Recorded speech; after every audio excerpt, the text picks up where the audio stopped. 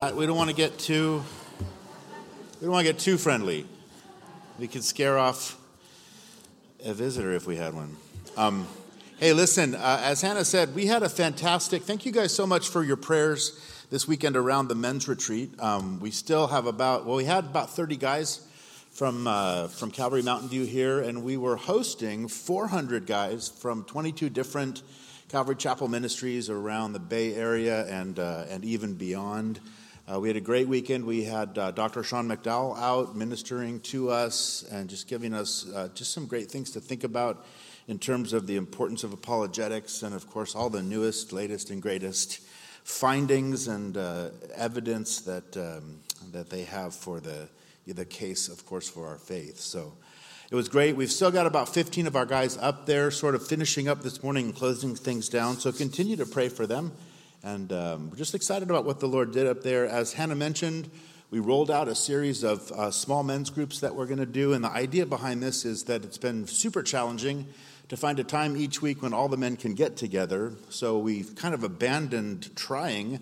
And instead, we just hope to have a bunch of different small groups where guys can meet at whatever time is convenient for them. So just groups of 2 to 4, and you can meet at a Starbucks at 5 o'clock in the morning or at a house at, 7 o'clock at night or whatever works for you.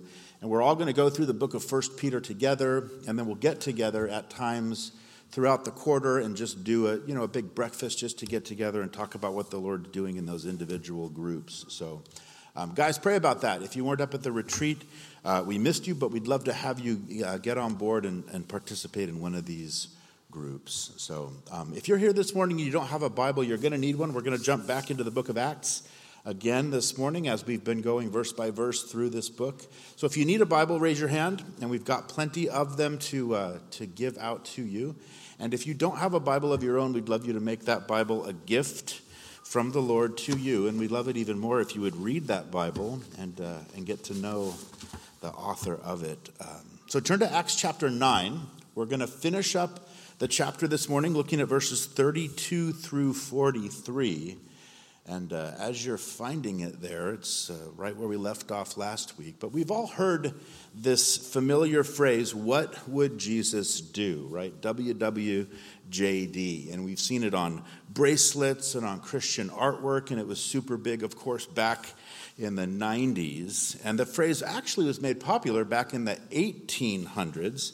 There was an American Christian author named Charles Sheldon who wrote what would become a Christian classic, and it was called In His Steps, What Would Jesus Do? And of course, we shouldn't be surprised at all to learn that it was actually long before even the 1800s here in America when that question was first asked. And in fact, I was thinking as I was studying this passage this week that if they had WWJD bracelets back in the first century, I think it's very possible, as we're going to see in our text this morning, that the Apostle Peter probably would have been the very first one to wear one of those babies, right? What would Jesus do? Because what we're going to see, it's so encouraging. In our passage today, we're going to see Peter as he gets involved in these multiple kind of miraculous ministry situations. And each and every time now what we're going to see is we're going to see Peter now doing the same things which he watched Jesus do. We're going to see Peter doing them just as Jesus had done them. And of course, as we read, we're going to see that these are the very same things that we should be doing, the same question that we should be asking today. So let's just pray and ask the Lord to bless this morning. Father, we thank you so much for your word, and we thank you, Lord, as we do each and every week, just for this place that you have provided, Lord, and this time that you have set aside for us, Lord, to come together and to be ministered to by you, Lord, to minister to you through our worship, Lord, and most importantly, Lord, that we would be taught by you. We pray that the teaching ministry of your Spirit would be manifest here today. Lord, give us ears to hear what your Spirit would say to your church. And we ask it, Lord, in Jesus' name. Amen. Amen. So we've been looking lately, of course, at the conversion of the great apostle Paul, right? Still known to us as Saul. He was the man who would be used to literally change the course of human history. And yet what we've seen over the past few weeks is that before God could use this chosen vessel to change history, that he had to first change this chosen vessel. And he met him there, remember, miraculously, there on the road to Damascus, knocking him off of his high donkey, as we said. He continued that preparation personally then in Saul, just using these two unique but very ordinary disciples who came alongside, right? Also specifically chosen by the Lord, but chosen to minister to Saul and to really encourage him during what would be these early and kind of rocky days of his new faith in Christ. We watched, remember, as he stirred up controversy everywhere he went, first in Damascus, then in Jerusalem, until finally we saw that the disciples smuggled him out of town and put him on a ship and sent him back to where he came from. Right? We read in verse 31 when we left off last week that then the churches throughout all Judea and the Galilee and Samaria had peace, and they were edified. And walking in the fear of the Lord and in the comfort of the Holy Spirit, they were multiplied. And we said that now that Saul was safely kind of tucked away again there at Tarsus, we know he's going to spend the next 10 years there, kind of laboring in obscurity and continuing that process as the Lord prepares him for this incredible ministry that he would have. But with that, Luke now turns the narrative back to Peter, and we're going to watch in the next coming couple chapters as the Lord is going to work first in Peter, then he's going to work through Peter to prepare him to officially open up the doors of faith now to the Gentiles. And so we pick up in verse 32, and we read that it says that it came to pass, as Peter went through all parts of the country, that he also came down to the saints who dwelt in Lydda. Now, if you remember before our break looking at the story of Saul, when we last left Peter, it was at the end of chapter 8.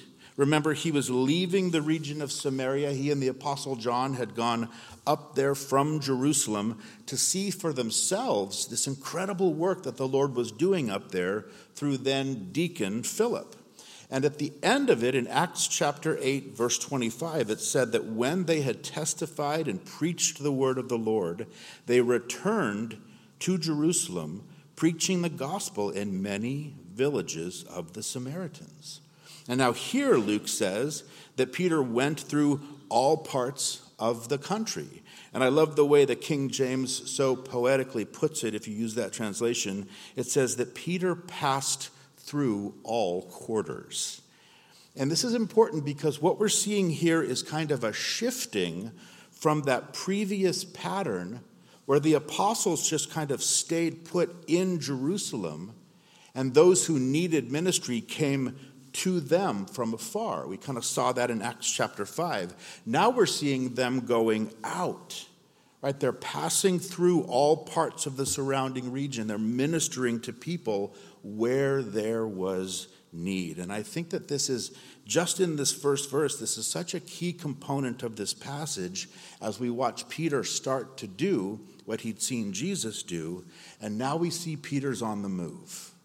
Right? Peter's a man of motion, if you will. He's out there looking for opportunities to minister. And in the same way, for us today, when the Lord wants to use somebody, so often he will use someone who, like Peter, is already on the move. When we're out there and we're looking for ways to serve him wherever it is that we're already going. You've all heard the expression that it's difficult to steer a parked car, so get moving. Amen? And so here we see that with Peter in motion, the Lord is about to steer him right to where he can really use him, which we see first is right here in the city of Lydda. Now, this is today called the city of Lod, right? It's about 35 miles north of Jerusalem. If you've ever flown into Israel, you've probably been there, right? This city is today the site of their international airport right outside of Tel Aviv. Now, it's very possible that in this city, it had already been evangelized by some of those people that were converted there on the day of Pentecost in Jerusalem. It's also perhaps some of these faithful believers who'd been scattered from Jerusalem in that initial persecution by Saul, had gone up there and they were ministering there. Now, in either case, we see Peter passing through. He's ministering there, and it says in verse 33 that there he found a certain man named Aeneas, who'd been bedridden 8 years and was paralyzed. So here, just in the course of Peter being up there on the move, he comes face to face with this great need, which of course reminds us, right, if we're like Peter, we're going to also find these kinds of opportunities. The Lord's going to provide us with opportunities to work mightily through us and to really touch individual lives for him.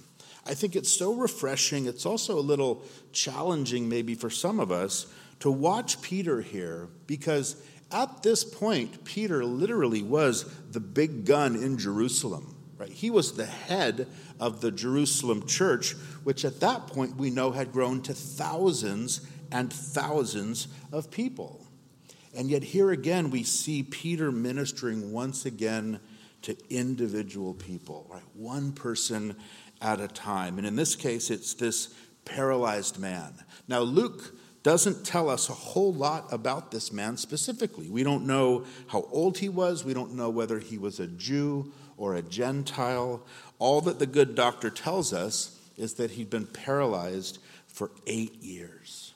Now understand, in that time, right, so he was crippled, he was helpless, he was very likely hopeless, because in that day he would have been nothing but a burden to himself and a burden to everyone around him. There would have been no prospect that he would ever actually get well. And in this, of course, he's a perfect picture of each and every one of us and of each and every individual outside of Jesus Christ. In fact, when you look through the gospel accounts and you look at each of the different diseases that are mentioned in the scriptures from which people are so often miraculously healed, what's interesting is that each one of those afflictions represents a different aspect of the way that sin has corrupted the human condition. Whether it's blindness or deafness, or those who are mute, or those who are lame, or the lepers, right? Those who are suffering, we see, from demonic oppression or even demonic possession. Or like this man, those who are completely paralyzed, helpless. All of those things describe the human condition as it has been wrecked by sin in this world. You think about the man that Jesus meets in John chapter 5, right? Another man who's paralyzed there by the pool of Bethesda. And the point of that is he's there, he's unable to do anything to help himself. And if you remember the story, that poor man can't even take one step on his own toward this pool that had these healing waters. And so like this man, and like anyone who is still outside of Jesus Christ, there's no ability to try to save ourselves. If this man was ever going to be healed, someone would have to come to him to do it. And that's precisely what Jesus Christ did for each and every one of us in this room today. In Romans chapter 5, it says that it was when we were still what? Without strength. When we could do nothing of ourselves, it says, then in due time, Christ died for the ungodly. So Jesus comes to us where we are. He speaks those words that give life and help poor, helpless sinners who can't do anything of their own. In just the very same way, we see Peter come here to this very helpless and this hopeless man. It says in verse 34 that Peter said to him, Aeneas, Jesus Christ heals you. Arise and make your bed. And then he arose immediately. Right? So the words of Peter and the power of Jesus, and this man was healed. Now I think that what's pretty intriguing and certainly instructive this morning is to notice that this story is so very similar to two different accounts when we see Jesus previously heal two different people of paralysis. And the words that Peter uses here are effectively the exact same words that Jesus used. Remember, both in Mark chapter 2 and the man who'd been let down by his friends through the roof, and then John chapter 5, which we just mentioned there, the man by the pool in Bethesda, Jesus said to both of them something very similar. He said, "Arise and take up your bed," which simply shows, again, here's Peter following this exact pattern for ministry that he'd seen from Jesus. And the pattern is rise, right? There's an invitation there. But then he says, take up your bed. So there's an exhortation there. And in the very same way, the Lord says the same things to us. He says, rise, I want to give you victory today. I want to heal you of that lame sin in your life that you've been involved with and that you've been trying to get over. But then he says, now I want you to take up your bed. I want you to not expect or plan to fall back into that sin. And I want you to walk in this newness in this thing that I've done for you. Right? Rise, take up your bed. Peter says, rise, make up your bed, and look, miracles are happening. And I think for us, as we seek to reach out and to minister and to really speak into and to touch the lives around us, we need to be sure that we're doing it with a very healthy balance of both invitation and exhortation. We want to invite them. We want to encourage them that the Lord can and that he will somehow provide healing for their situation, whether it's emotional or spiritual or if it's relational, or maybe it is even physical. But then that once he does that they need to start to walk in that healing and then come alongside them perhaps in order to help to disciple them so that they can do that. So when we minister, let's make sure we're ministering like Jesus and like Peter here as he follows the pattern of Jesus. And even more so, note that not only was he following the pattern of Jesus, but he was also relying on the power of Jesus. Notice Peter clearly identifies here who it was that was really doing the healing. He says it's Jesus the Christ. Peter wasn't trying to heal with the power of Peter, right? It was Jesus who was healing with the power of Jesus. And I think this should remind us that all too often we think way too much of what we can do, and we think too little of what Jesus can do through us.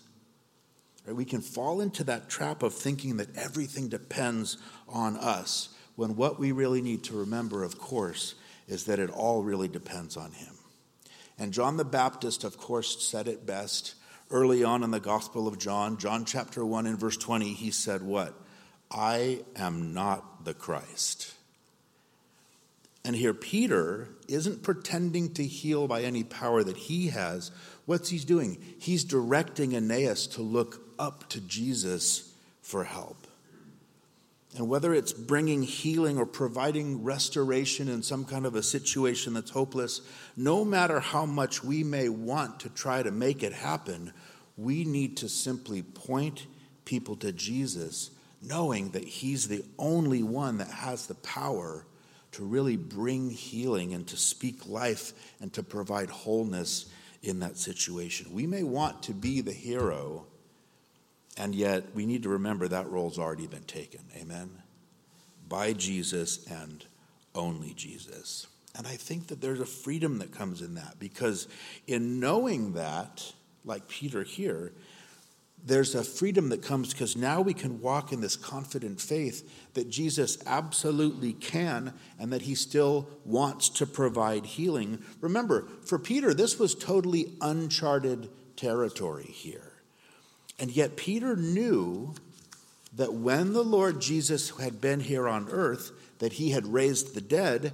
And so Peter also knew, why wouldn't Jesus still be able to raise the dead, even though he's seated up there on his throne in glory. And the fact is that when we're really letting Jesus be the one to do the work, we can expect him to be able to do the miraculous the way that he wants to do it. Because is it always God's will that he heal a person physically? Of course it's not. There are any number of reasons why he might choose not to bring a physical healing. But when we're really trusting in him, when we're relying on him to do the work, then we can also really trust and rest in his wisdom to do it exactly the way that he wants to. You know, you can fall into a trap on either end. You can fall into the trap of insisting that the working of the Spirit of God and all those miracles and all those signs of wonders, that those are only in the past, which is wrong. Or you can also fall into the trap of saying, you know, that we can't presume that God's always going to perform exactly the way that we want him to. What we need to do is we need to be able to walk in enough faith to simply let Jesus do it the way that he wants to do it.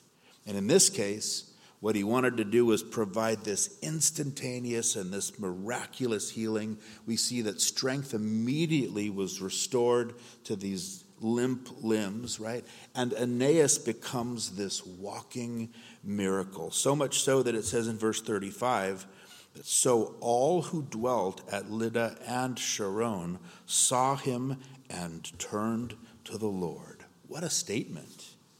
Not just there in Lydda, but in the entire coastal plain of Sharon, which would have run all the way down to Caesarea. There was this widespread, extensive turning of hearts and lives to the Lord. Right? God had used this miraculous healing to direct the attention and to capture the hope and the hearts of people and turn them to Jesus.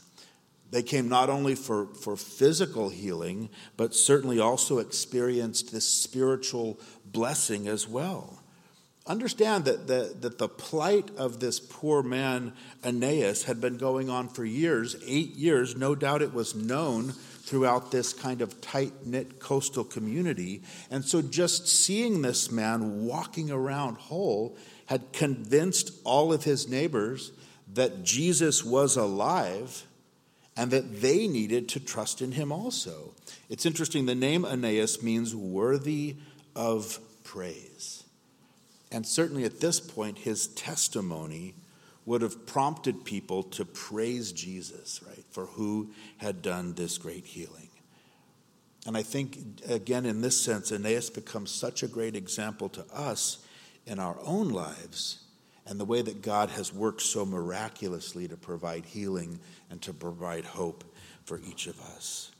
Now, for Peter's part, although Luke doesn't specifically tell us in the text, but I think that we can be pretty sure that Peter did much more at Lydda and in those surrounding areas than simply heal Aeneas.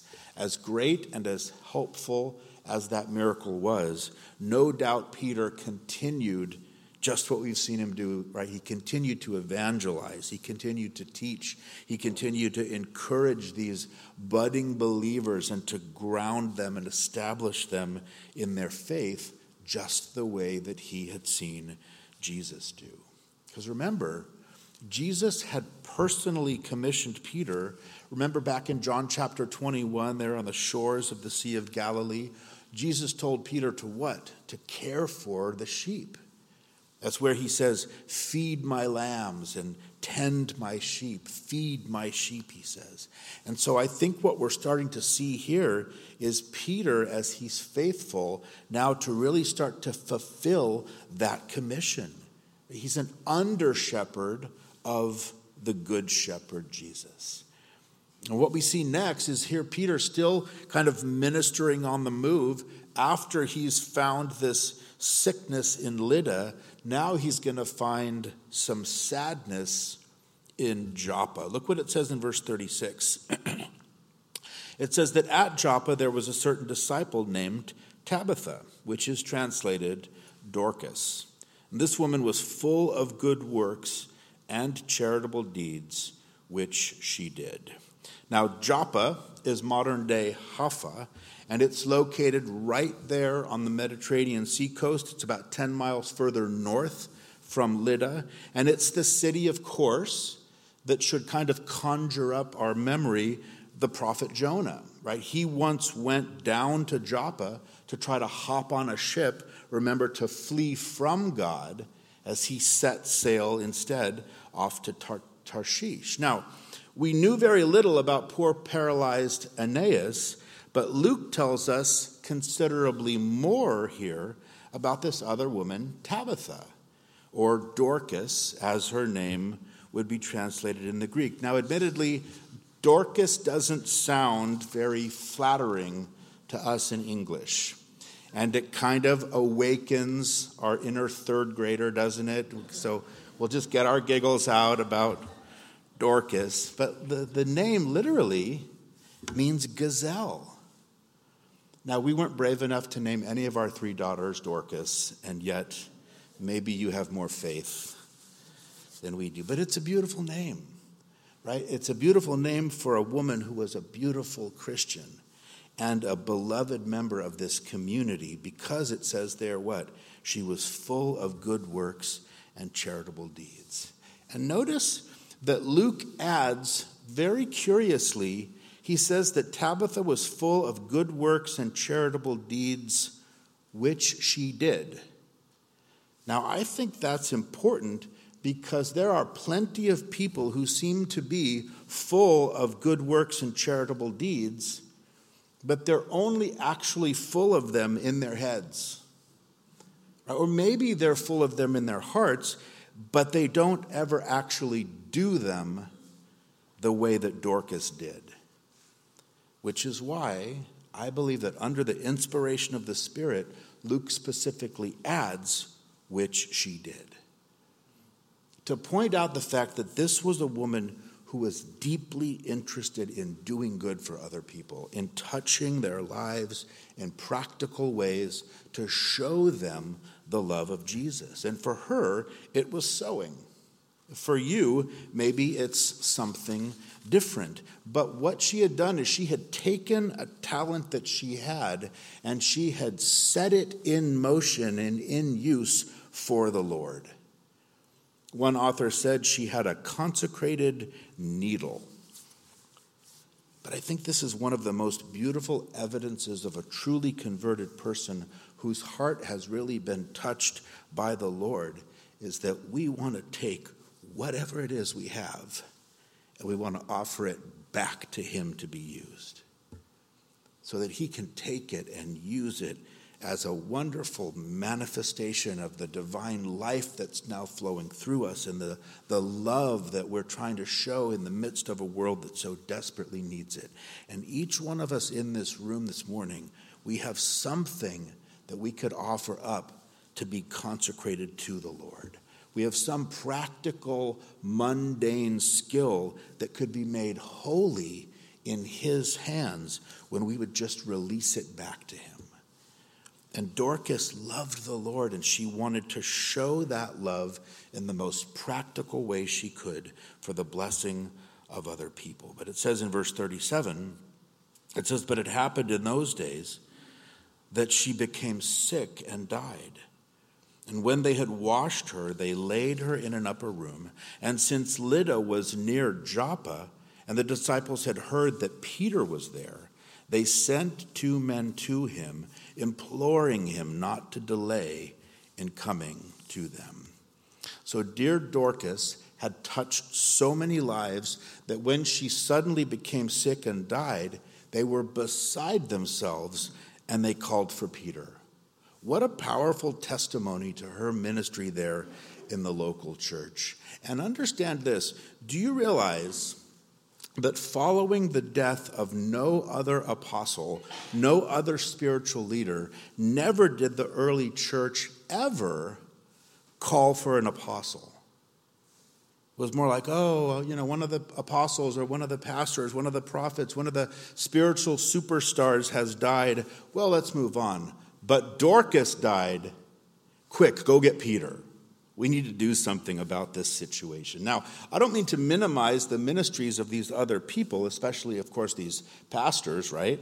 And yet, I want to highlight the fact that there's this incredible loss that was felt. There was this hole that was left when Dorcas died because she was somebody who ministered so practically. She simply did good things for people. And she was sewing clothing. She was caring for them in a very tangible way. Think about it like this. When your car suddenly stops working, you don't want a prophet or an apostle or a preacher to come and to prophesy or preach over your dead motor.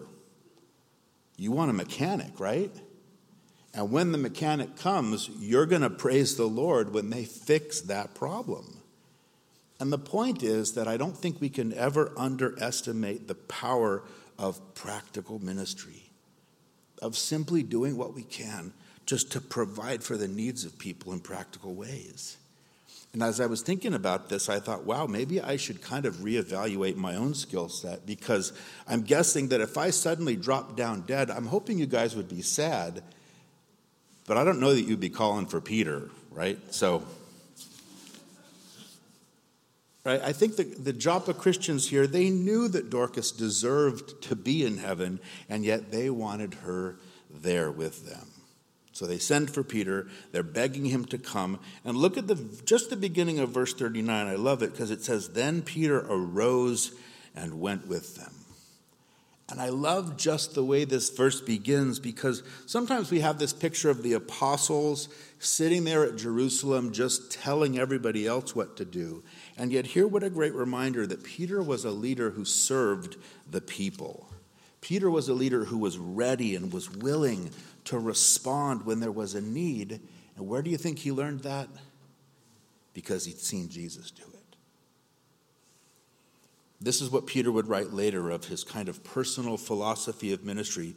In 1 Peter chapter 5, he said, "To the elders who are among you, I exhort, shepherd the flock of God which is among you, serving as overseers, not by compulsion, but willingly, and not for dishonest gain, but eagerly, nor as being lords over those entrusted to you, but being examples to the flock." And he says, "When the chief shepherd appears, you will receive the crown of glory that does not fade away." Now, before you cross those verses out in your Bible because you think they're just for pastors or just for people in positions of official church leadership, those are meant to be at the heart of every one of our Christian service. Peter was humble. Peter was available. And Peter knew that in serving people, who was he really serving? He was really serving Jesus. By shepherding the people, he was serving the chief shepherd. And these are the most important things for us to remember in our own personal ministry. Peter didn't say, "Hey, I'm way too busy with this radical revival here that's happening in Lydda. I can't possibly leave to go minister to one dead woman." What did he do? He responded to the need that was at hand. And maybe, in the course of going throughout all the different things that you have to go through each day, maybe there's a dead person in your life, right? Not physically, but spiritually. But the Lord wants to touch that person through you.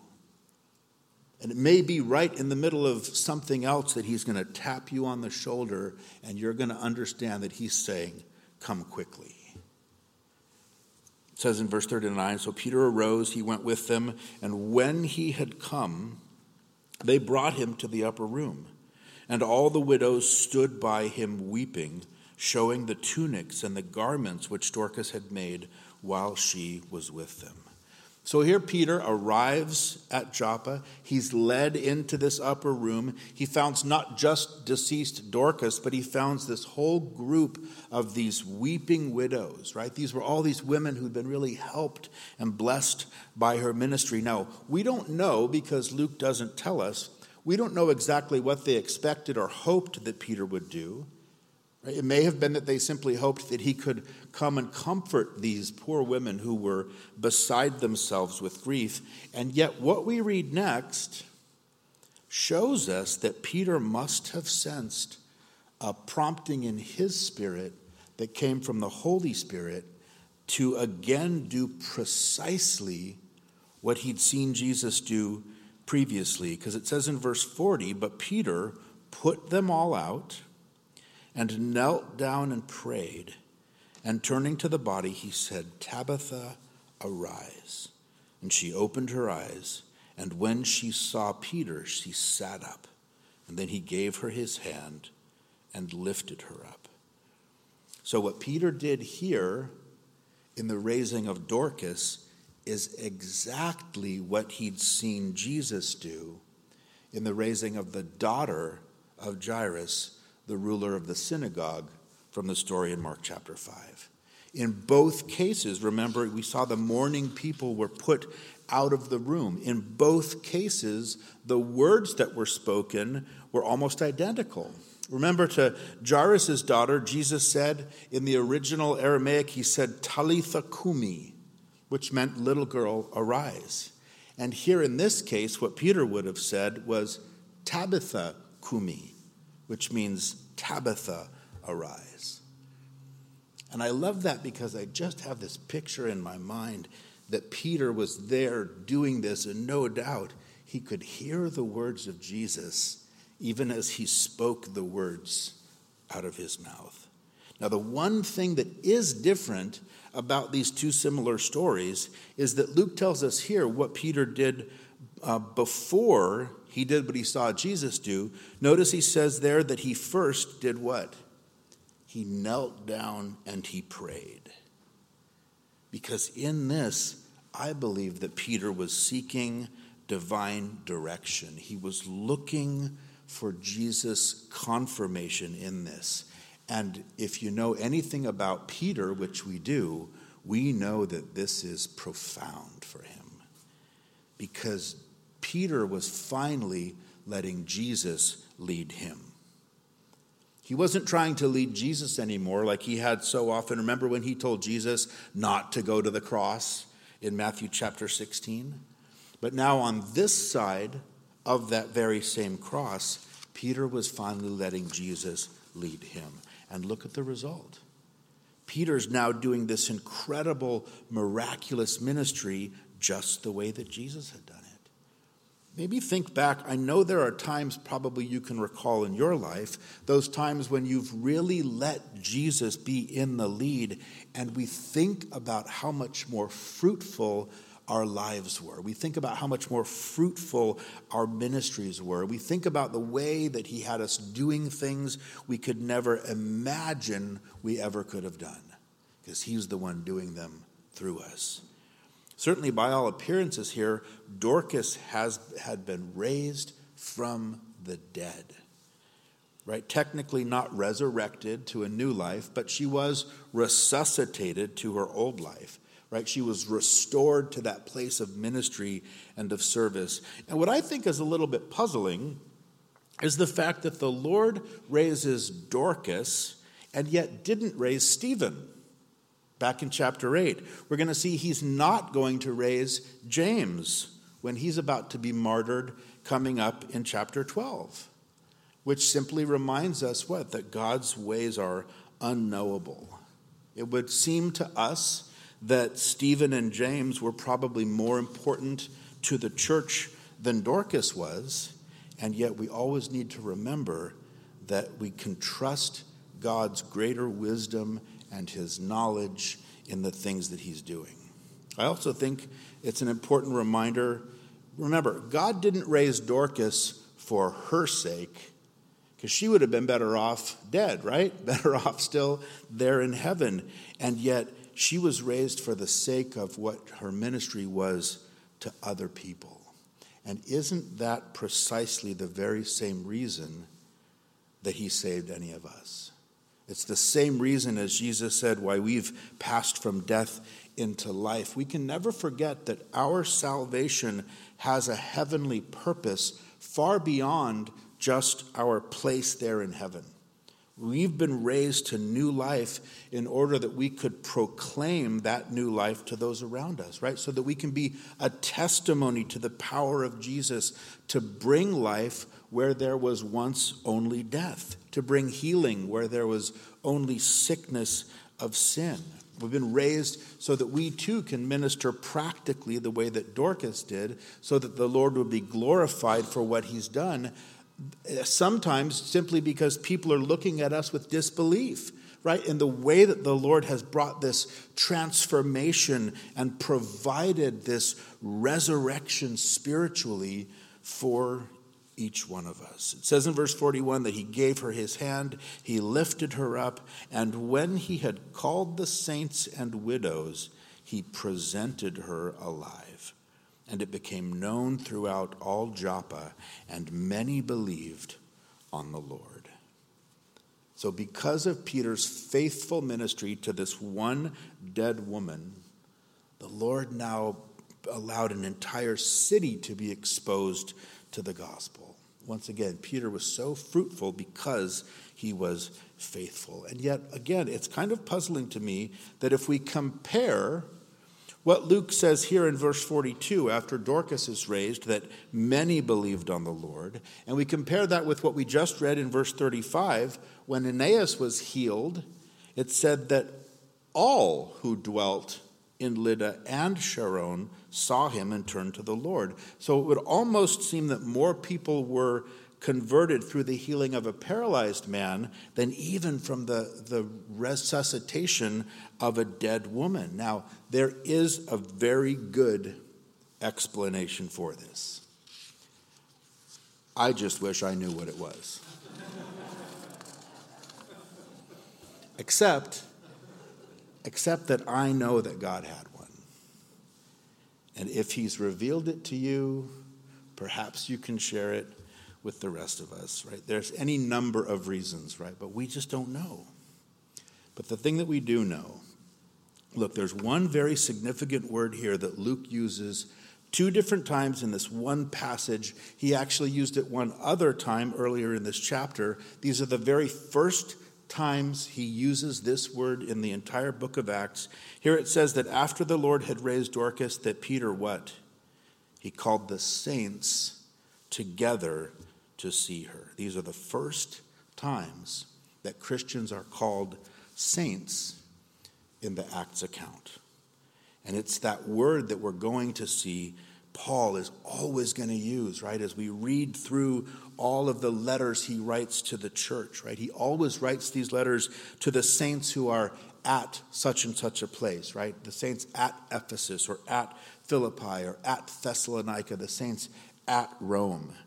But when the Bible talks about Christians as saints, remember, the idea isn't of some sort of super perfect person who's done a number of super perfect things, right? Miraculous things. The idea isn't super perfect people. The idea is simply people who are distinctives, right? Saints are set apart from the world at large. Saints are simply different. In fact, that's all the original word saints means, and yet it was a word that had a very specific usage. The original Greek hagios, right, often translated holy, was specifically used of the people of Israel. Right, we heard it in our verse this morning. They were a holy people. They were a different people. They were supposed to be a distinct people. And the real difference of them is that of all the nations, God had chosen them as the nation through whom he would work to reveal himself to all of the other pagan nations who lived around them. And yet, as we're reading together through the Old Testament, certainly just reading through the Gospels, finishing up in Matthew, we see that Israel failed in this calling. Israel as a nation was disobedient, and because of that, we've talked about the fact that they've been temporarily set aside. And we're watching here in the book of Acts as the Lord is calling out and he's creating a new distinct group of people, the church. So as the Christians are now going to be the ones who are different. As Christians, we are called out of this culture that's all around us. And our difference rests, first and foremost, not necessarily in how we act, but the fact that we've been chosen now for this very special purpose of a holy God. And that purpose is to reveal him and to reveal his love and his grace to all of these pagan people who live around us. So it's not that we've been chosen necessarily for greater honor, it's that we're different in that we've been chosen for greater service. This is why you'll often hear it said that we've been saved to serve. There's so much that's wrapped up in this simple word saints, right? There's an incredibly high calling, and there's a very sacred duty. So, as we finish up, right, we've got one more verse. Aeneas has been healed, and Dorcas has been raised, and Lydda and Joppa were both experiencing these powerful spiritual awakenings, all because Peter was on the move, he was faithful, he was ministering just the way he'd seen Jesus minister. And it says in verse 43, so it was that he stayed many days in Joppa with Simon, a tanner. Now, no doubt, during the many days that he kind of tarried there in Joppa, again, we believe Peter probably just continued doing the things that he'd seen Jesus do, right? Shepherding the flock. He was taking this opportunity now to help ground all of these new believers in the truth of the Word of God. It was miracles that had drawn them to the faith, but it was the Word of God that would keep them and grow them and ground them in the faith. And of course, this is significant. And yet, in this case, I think it's not only what Peter did while he was in Joppa, but it's where Luke says he stayed at Joppa. Because this shows us that God is really preparing Peter for the next chapter of his ministry. The fact that Peter, right, this good Jewish boy, the fact that he would be staying in the house of a tanner would have been a very shocking statement to any observant Jew of that time, because tanners were considered to be unclean. Right, in the Jewish rabbis and how they understood the Levitical law, which said it was strictly forbidden to associate with anyone who worked routinely with dead animals. In fact, according to their interpretation, a tanner had to live at least 75 feet outside of any village because he was constantly ritually unclean. And yet look at the way that God is slowly moving Peter one step at a time away from his Jewish legalism and moving Peter, introducing him into this freedom of God's wonderful grace. And I think that what we're seeing here is in this, Peter now really is starting to do just what he had seen Jesus do. He's starting to associate with those people that had been called unclean. He's starting to break down those walls of legalism and of tradition, and he's starting to really minister to the hearts of people. And this important work of God in Peter's own heart, we're going to see this is really where God was laying the groundwork for what he was about to do in and through Peter after these many days. Because it's right here at Joppa, right? It's not by accident at all. It was here in Joppa that God had called the prophet Jonah to take his message of grace to the Gentiles, and it would also be right here at Joppa. As we turn the page next week to Acts chapter 10, it's right here at Joppa that Peter's going to call the apostle Peter to do the very same thing. Take my message of grace and go to the Gentiles. And this time we're going to see, it's going to take a little convincing, but we're going to see this time God's servant is ready to obey. We're going to see the doors for the next phase of the ministry of the gospel begin to open to go out to the whole world. When we think now about the apostle Peter here in the book of Acts, and we remember how we read about him, right, the disciple Peter back in the pages of the Gospels, what an incredible difference. What an incredible testimony of the way that the Holy Spirit can change and can empower and can equip somebody, right? We used to kind of cringe every time Peter's name would come up, right? Expecting that he was going to do or say something stupid. And yet now he's doing and he's saying the things that he saw Jesus do and say. And now he's this incredibly effective, he's this incredibly powerful vessel, this tool in the hands of the master. And I think that we can leave this morning encouraged that if that's our heart for our own ministry, whatever sphere of influence and ministry that God has given us and wherever he's placed us to minister, that we can be exactly the same. If we simply do the things that we saw Jesus do, we simply say the things that we saw Jesus say, and we simply minister the way that we saw Jesus minister. Amen? Amen. Father, we thank you so much for this morning, Lord, and we thank you for your word, Lord, and we're so thankful for your Spirit and the way that he takes us, Lord, in our brokenness, and he empowers us and he equips us, Lord, and he prepares us, Lord, for that high and holy calling, Lord, as saints, as a chosen people who are set apart to serve you, Lord, as you want to reveal your love and your grace and your mercy, Lord, to those around us who so desperately need hope and need a touch from you. And Father, we pray that we'd be available. We pray that we would be open to your Spirit as he guides and directs, Lord, and as he empowers and he equips us. And we thank you, Lord, for your grace. And we thank you, Lord, in Jesus' name. Amen. Amen. Let's stand and let's worship the Lord together this morning.